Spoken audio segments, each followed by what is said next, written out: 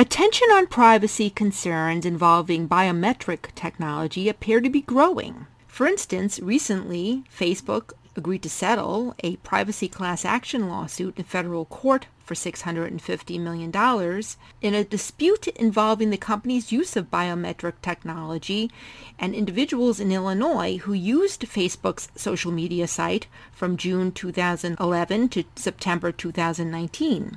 Meanwhile, Senators Jeff Merkley and Bernie Sanders recently introduced the National Biometric Information Privacy Act, which proposes federal regulations for facial recognition technology. The National Biometric Information Privacy Act is modeled after the Illinois Biometric Information Privacy Act. I'm Mary Ann Kolbasuk-McGee, Executive Editor of Information Security Media Group.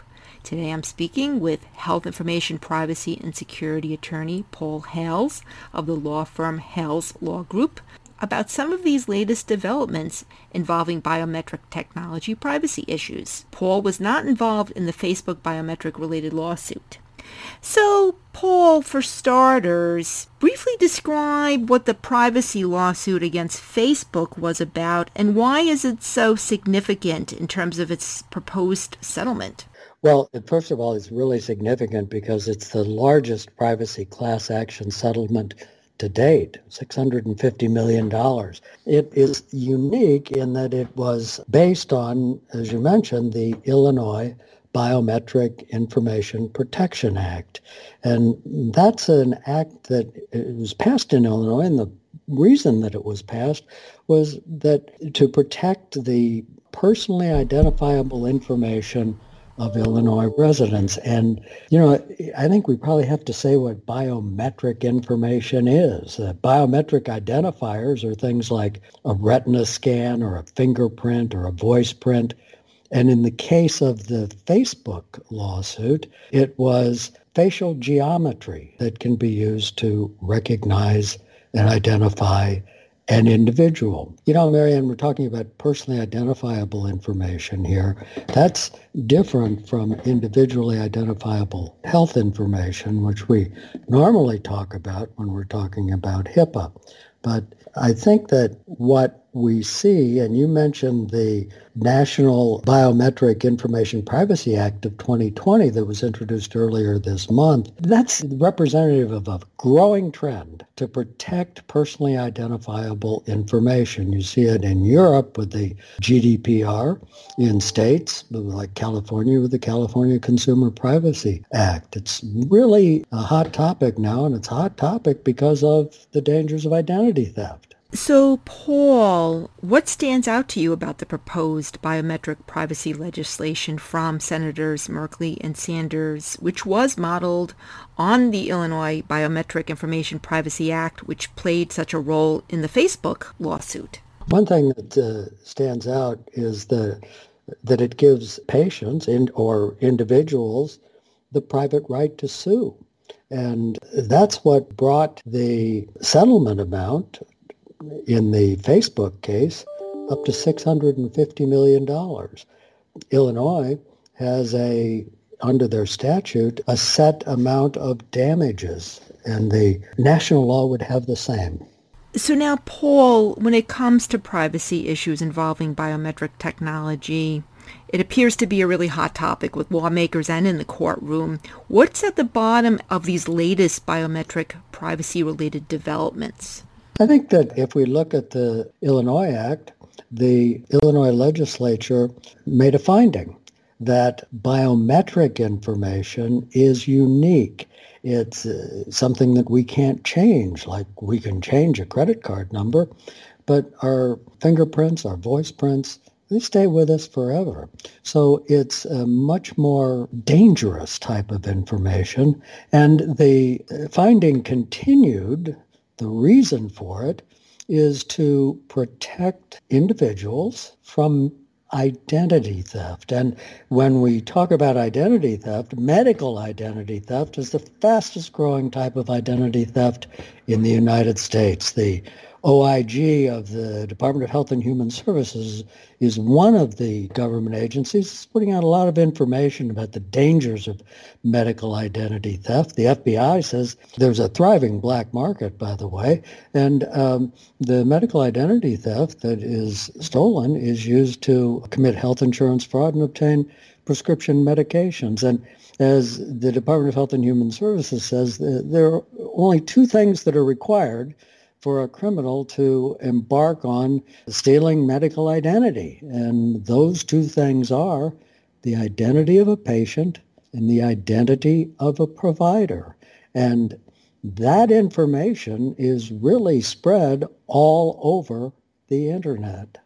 So, Paul, what steps should entities and patients take to prevent becoming victims of medical ID theft and fraud? Well, what we see on the internet is that personal protected health information is all over. And some of it, much of it, is actually posted by patients without realizing the dangers that they're putting themselves in with respect to medical identity theft. So they may post stories about their healthcare on their own Facebook page. They may review their healthcare provider on these medical review sites. But patients aren't restrained by any law like HIPAA. They're not covered entities. They've got the right to share their story.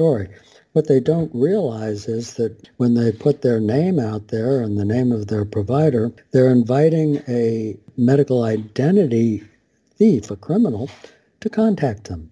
And they have social engineering scripts where the criminals are able to get the information that's necessary to steal medical identity. As far as providers go, providers must have an authorization before they post any information about a patient on the internet, whether it's a picture or a video, or a response to a review, or create a Facebook page for their organization, then allow patients to post on that Facebook page without first obtaining an authorization. One of the things that providers should realize is that Facebook and other social media organizations have contracts. In order to use the Facebook services, you have to agree to their terms and conditions. And of course, those are written by the social media companies to protect the social media companies.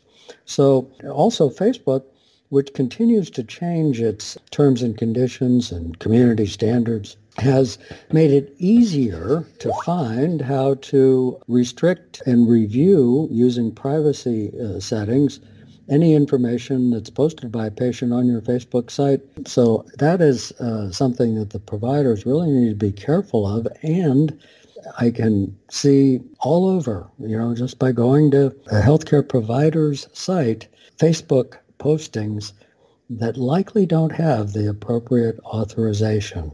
So finally, Paul, are there any other major pending class action lawsuit cases or legislative measures involving privacy and biometric technology that we should keep our eye on for the remainder of the year or into early next year?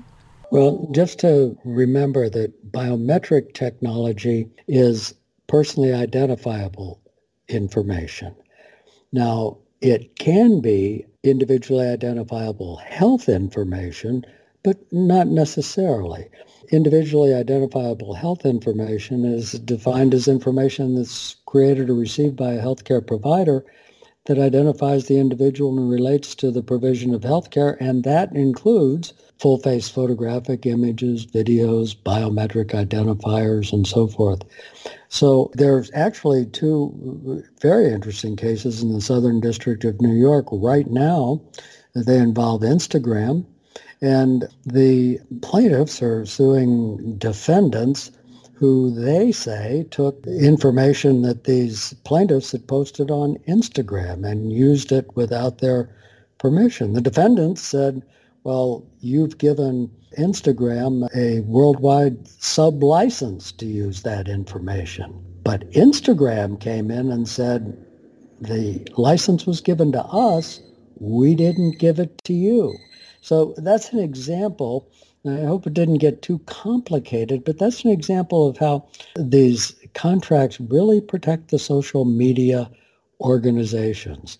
So I would strongly urge anyone, any provider who's using Facebook or any other social media platform to read through the terms and to do that with a lawyer. We study these all the time so you can avoid getting into trouble. And also for individual patients, it's important to realize that once you put something on social media, if you're doing it on Facebook or Instagram, that information, well, you own it. You've licensed Facebook to use it. And I expect to see, as we get through this COVID-19 hiatus, I expect to see a larger number of class actions being filed, if not against the social media providers, more likely against the entities, hospital systems and so forth, that are using social media without a valid HIPAA authorization, and they're not protected. In fact, the contract under which they set up their Facebook page, if we're talking about Facebook, protects Facebook. And Facebook says you, the user, are responsible for all content on your page. So it's going to be interesting. And don't you hate it when lawyers say this is going to be interesting? Thanks, Paul. I've been speaking to attorney Paul Hales. I'm Marianne Kolbasuk-McGee of Information Security Media Group. Thanks for listening.